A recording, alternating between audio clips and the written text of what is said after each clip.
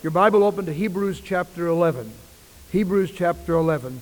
Tonight I'm going to speak on the subject from verse 14.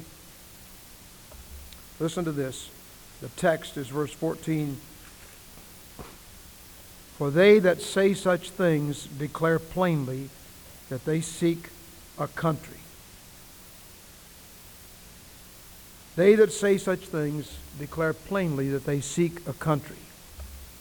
Tonight I want to present the definition of faith, 17 illustrations of faith, the price of faith, and the reward of faith. We'll begin by reading verses 1 and 6. Now faith is the substance of things hoped for, the evidence of things not seen. For without faith it is impossible to please God. For he that cometh to God must believe that he is, and that he is a rewarder of them that diligently seek him. Now faith is simply taking somebody at their word and believing them. Humanly speaking, we can make mistakes.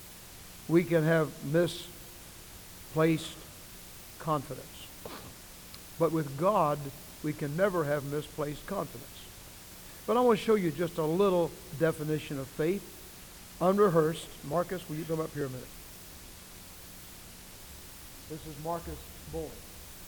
Martin, remember the night you were baptized? I'm going to show you what we did. You stand, put your hands around my wrist, like this. And you know I'm not going to drop you. Do you believe that? That's faith. You understand? That's faith to believe I'm not going to drop you. So you have to believe me, right? All right? I'm not going to drop you. So you just trust me. All right? I want to show you what baptism means. Baptism pictures the death and burial of Jesus. Secondly, it pictures that I personally have died and been buried to that old sin, and I've been raised to walk a new life with Christ.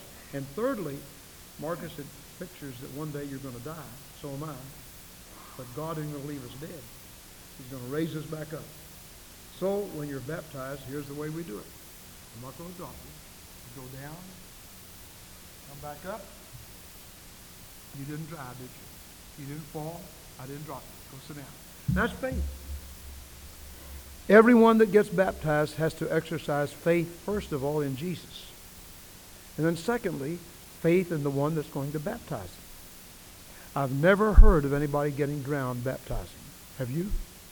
I've never even heard of anybody getting sick being baptized.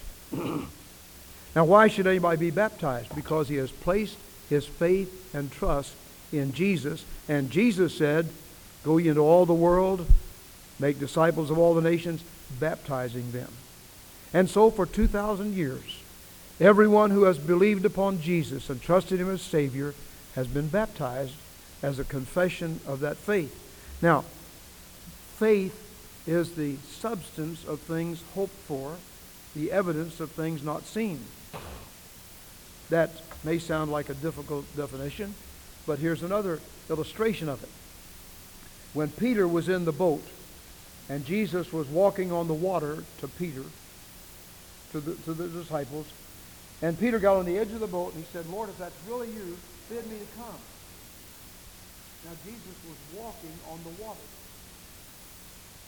And the Lord said, come. And Peter put his eyes on Jesus, and he began to go out on the water. He didn't think like that. He just walked on the water. Faith gave substance to that water. He walked on faith. Then all of a sudden he looked down, and he realized he was doing something nobody had ever done before. He got scared, and he began to sink, and he reached out and said, Lord, save me. And the Lord reached out and lifted him and put him back in the boat. That's faith. Faith is the substance. Faith gives substance to the thing that you have hope for. And that hope is not a verb. You know, we say sometimes, I hope I can go in town tomorrow. That makes it a verb. I'm hoping that I can go in town. But the hope in the Bible is a noun. The blessed hope in Christ. My hope is built on nothing less than Jesus' blood and righteousness. That's what faith is. Now, secondly, I want you to think of the illustrations of faith. In verses, there are many, many illustrations of faith verses 4 through, through 32. I'm just going to mention some of them. There are 17 illustrations here. Listen. By faith, Abel. By faith, Enoch. By faith, Noah. By faith, Abraham. By faith, Isaac. By faith, Jacob. By faith, Joseph. By faith, Moses. By faith, Joshua.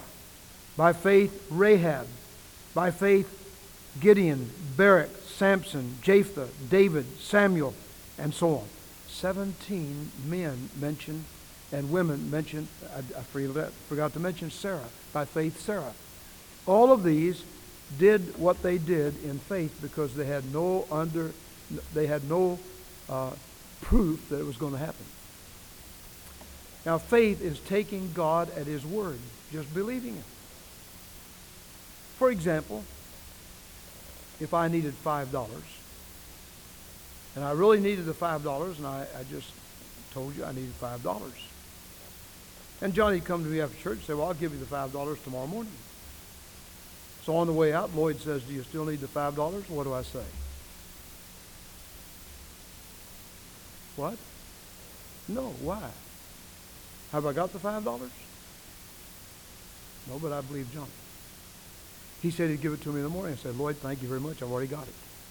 I don't really have it. I believe Johnny's going to give it to me tomorrow morning. That's faith. I've never seen heaven. Is there anybody in this room who has ever been to heaven? Miss Claycomb used to talk about her vision of heaven, but I've never been to heaven. I've never even had a vision of heaven. I'd like to. I've never seen heaven, but I've read about it in the Bible. How do you believe heaven's real? Because I believe what God says. That's faith. Putting your faith in what God says. Now the Bible says, all have sinned and come short of the glory of God. And the wages of this sin is death, separation from God forever and forever. How do you know that? Because God said it. So the question is, do you believe God?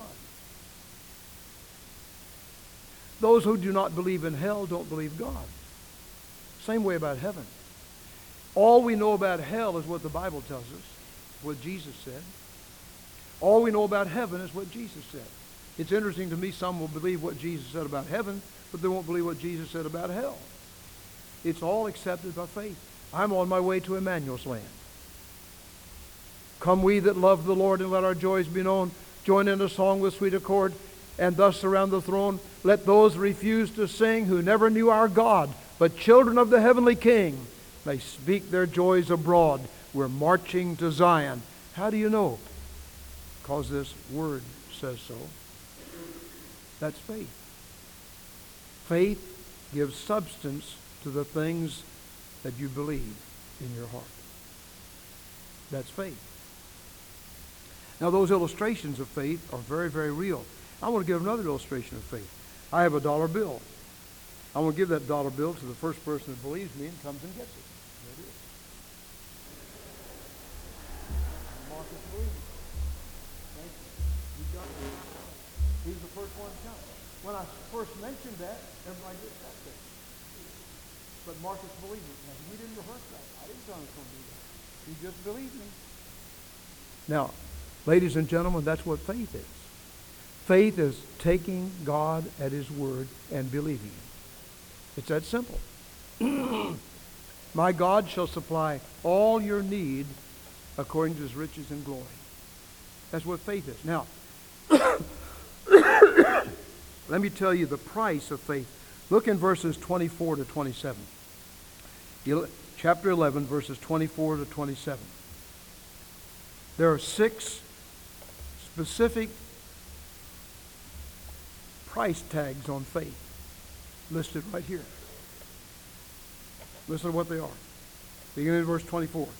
By faith, Moses, when he came to years, refused to be called the son of Pharaoh's daughter, choosing rather to suffer the afflictions with the people of God than to enjoy the pleasures of sin for a season, esteeming the reproach of Christ greater riches than the treasures in Egypt, for he had respect unto the recompense of the reward.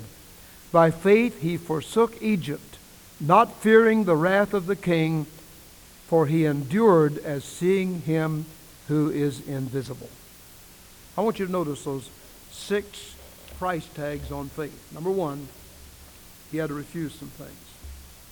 He had to refuse certain things. If you look in 2 Corinthians chapter 4, listen to this. Therefore, seeing we have this ministry, as we have received, we faint not. We receive mercy, we faint not. But have renounced the hidden things of dishonesty, not walking in craftiness, nor handling the word of God deceitfully, but by a manifestation of the truth, commending ourselves to every man's conscience in the sight of God. Renouncing the hidden things of dishonesty. That's what Moses had to do. By faith, he refused all the son of Pharaoh's daughter. Now you think of that. Moses had it made. Almost any of you would enjoy being in the palace of the Egyptian kings and pharaohs. Moses had everything he wanted. Now, of course, he was born to a Jewish family. And the law of the land said every male baby has to die. So his mother kept him hidden as long as possible, and then after a while, she put him in a little ark out on the Nile River by faith. She didn't kill him. She didn't hand him over to the guards. She put him out there and said, God, you take care of him. You know what God did? God sent Pharaoh's daughter, the very daughter of the man who said every baby boy shall die. God sent her down there, and she heard that little baby crying. And somehow God touched her heart. She was a pagan, but God touched her heart.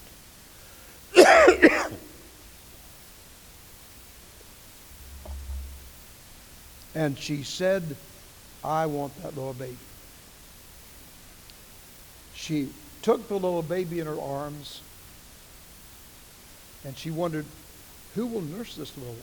I don't know how to do it. Well, it just so happened that Miriam, Moses' sister, was standing nearby. See, God's appointed time. God uses human beings as angels of God. Don't forget that.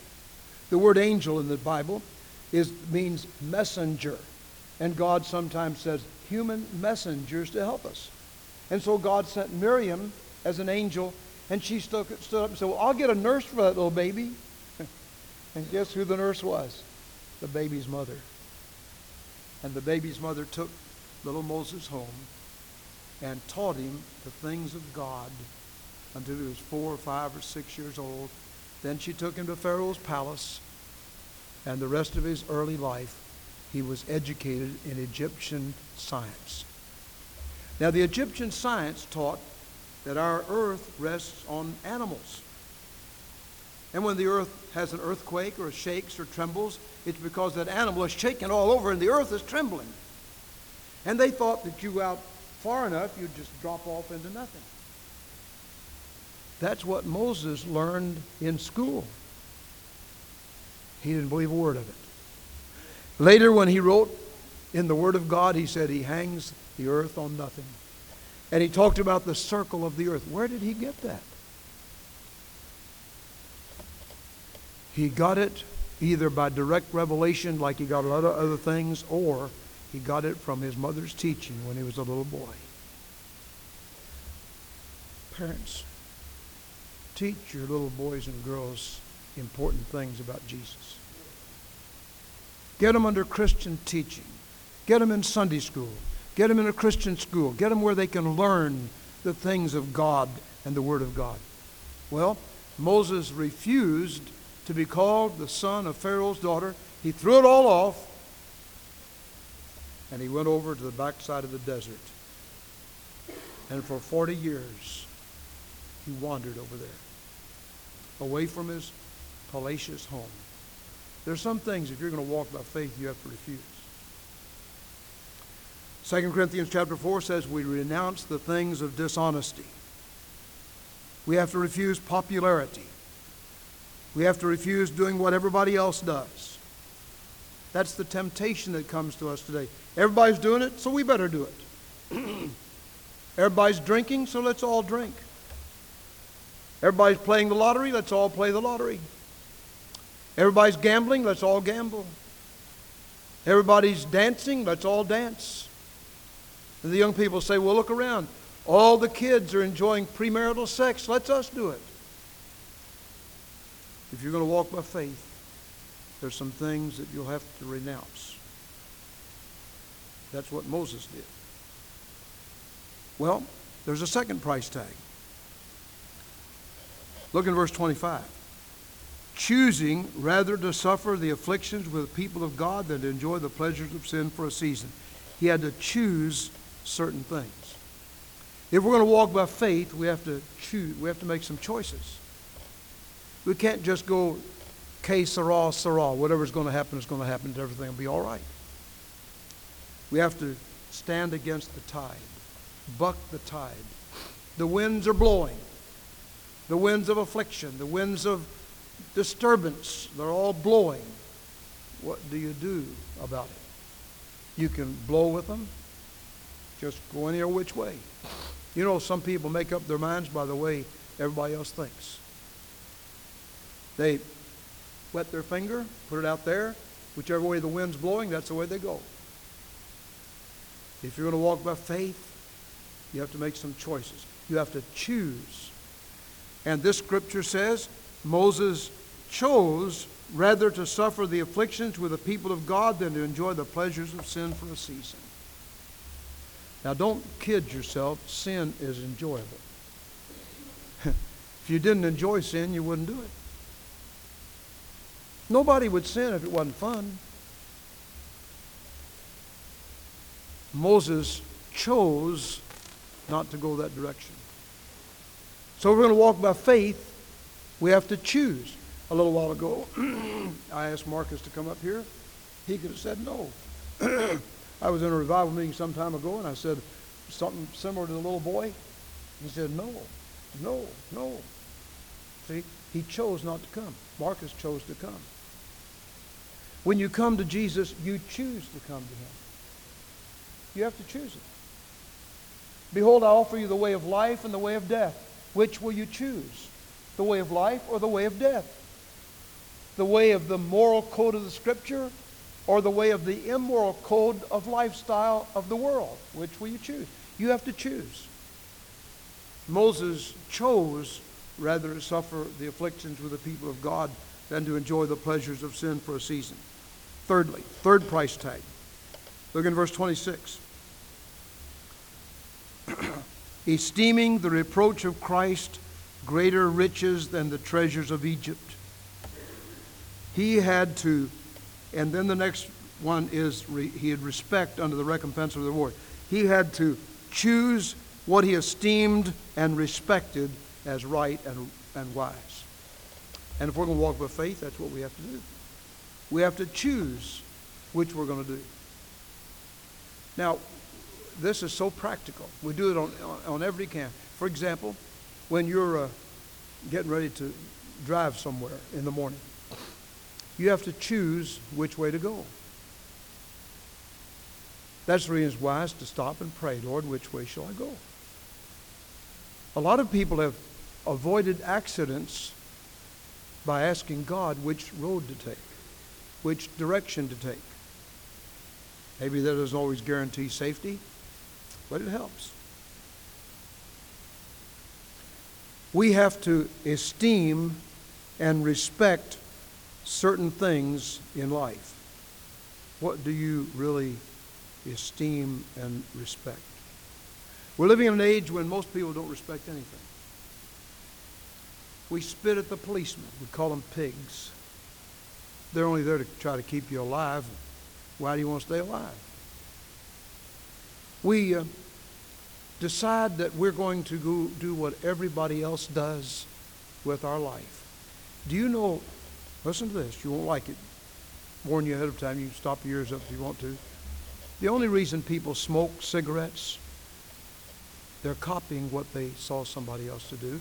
They must have respected them and esteemed them highly because they wanted to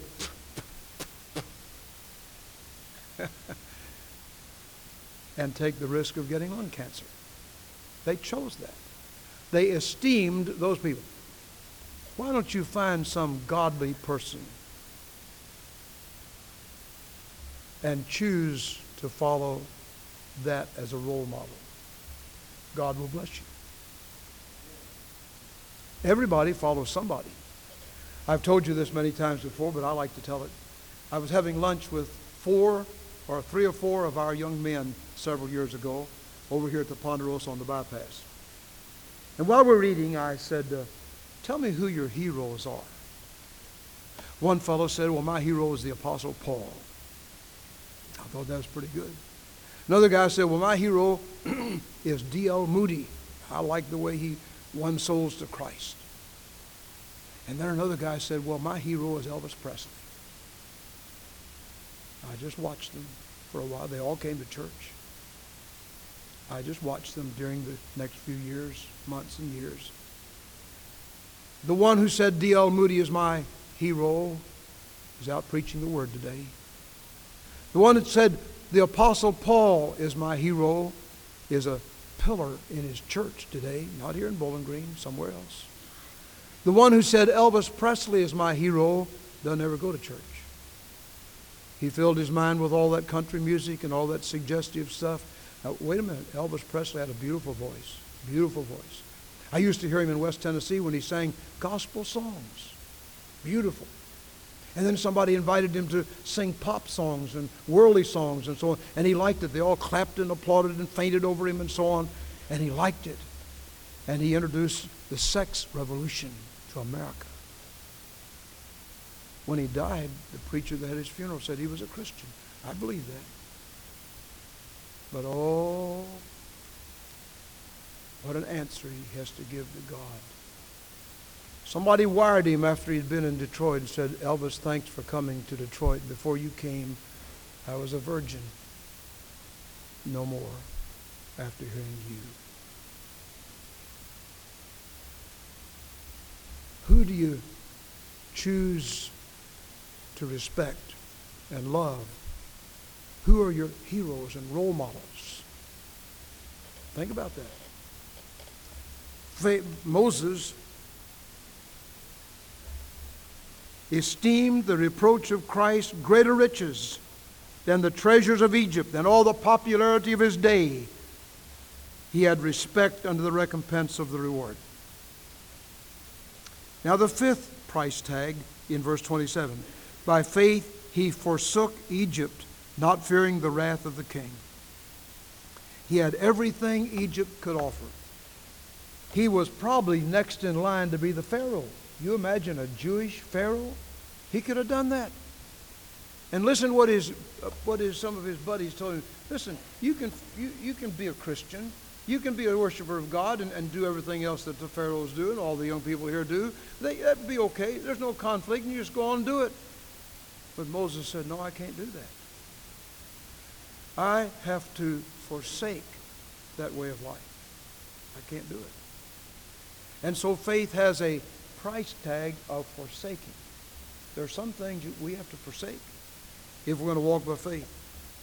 And then, last of all, in verse 27, he endured as seeing him that is invisible. Faith never fails. It endures on and on and on and on and on. And Moses endured. How many of you remember the life? You've heard about Plato, but can you tell me much about Plato? You've heard of Aristotle. Can you tell me much about Aristotle? You've heard of Demosthenes. Can you tell me much about Demosthenes? You've heard of Artaxerxes. Can you tell me much about him? Those were all popular people in their day. But they haven't endured. But Moses endures. Everybody that knows anything about the things of God remembers Moses, who wrote the Ten Commandments as God dictated them. He wrote the Pentateuch, Genesis, Exodus, Leviticus, Numbers, and Deuteronomy. He stands as a high water mark in the echelons of faith. He endured. Now, last of all, real quickly, look in verses 14 to 16. I want you to notice the reward of faith. For they that say such things declare plainly that they seek a country. Truly, if they had been mindful of that country from whence they came, they might have returned, might have had opportunity to have returned. But now they desire a better country, that is, a heavenly. Wherefore God is not ashamed to be called their God, for he hath prepared for them a city. The reward of faith. We sang a while ago, it's wonderful to be a Christian. It's wonderful to have your sins forgiven, be redeemed, reconciled, and to know the Lord. Why is it so wonderful? We're marching to Zion. We're on our way home. We're on our way to the King's palace. And on the way, we have the company of the redeemed. We enjoy each other. We enjoy singing. We enjoy fellowship. We enjoy the Word of God. And we enjoy the oversight of those that care about us. But that's just half of it. When we get to the portal, we get to the terminal, we hear the voice of Jesus saying, I'll take care of you in your accidents. I'll be with you in your sickness. And I'll be with you at the depot of death. And I'll take you safely across and place your hand in God's hand forever. And that wonderful city called heaven. No one ever dies. There are no funerals. There are probably some funeral directors there who got saved, but they won't practice their business. No cemeteries on the hillsides of glory. When we get home, joy, peace, purpose, pardon forever and forever. Someday the silver cord will break, and I no more as now shall sing, but oh, the joy when I shall wake within the palace of my King, and I shall tell the story, saved by grace, by faith, by faith. I want to ask you tonight, are you walking by faith? When we walk by faith, we don't have to be afraid to tithe, because we believe God's promise, my God shall supply all your need according to his riches and glory by Christ Jesus. When we walk by faith, we don't have to be afraid to give to a building program, because we know that when we're not here to enjoy it, God will take care of it, and the generations to come will get blessed by it. I heard a lady, I took her home this morning in the car, Mrs. Stinson, and she said, I remember in the earlier years, she's been a member here a long time, she's 85 or 86. She said, I remember in the early days when we had building programs and we had the privilege of giving. And she said, when we start giving, I'm going to give. She said, I probably will never get into that new place. I may never even see it. But there are people coming after me that will get blessed by it. So I'm going to give. That's faith. That's walking by faith. I want to know, is there anybody here tonight who loves my Jesus? Anybody here who loves my Lord? Do you really love him? Do you want to walk by faith, or you just want to walk by sight? Pitiful are those people who just have to see it all. They say, I'm from Missouri. I have to see it before I'll believe it. I'm glad most of us are not from Missouri. Now, I like Missourians. We have some good friends over in Missouri, and they don't walk by sight. They walk by faith. But there are a lot of people that just walk by sight. If I can't see it, I won't believe it. Can't understand it, I won't believe it. But then there's that select group of the master's minority who walk by faith. Let's pray. Our Heavenly Father, we thank you that faith is the victory that overcomes the world. We pray that our church will walk by faith. Everyone in this place tonight, those who visit with us and those who are coming regularly, will begin to walk by faith. And Lord, help us to see that there is a reward at the end of the way. There's no disappointment at the end of the road. We can walk by faith right into the King's palace over there. Pray that someone here tonight who is not saved will come to Jesus. We pray in his name, amen. Let's stand, please.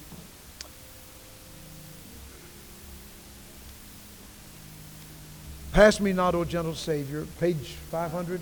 Page 500. Hear my humble cry. While on others thou art calling, do not pass me by. Now here's the invitation. Number one, if you're here tonight and you're not saved, you're not really walking by faith, I want to ask you to come to Jesus. You may say, well, I don't understand how. If you'll come, we'd like to explain it to you from the Bible. There are others who are walking by faith, but you're not involved in the church. Be good if you'd come and say, I want to be part of this church, start serving the Lord, walking with Him and working with Him. You ought to come.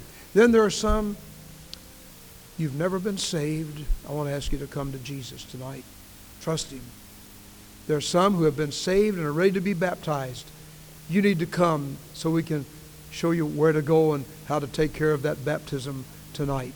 God bless you. While we sing, do what God tells you. Some ought to move your letter to this church tonight and do what God tells you. While we sing, will you come?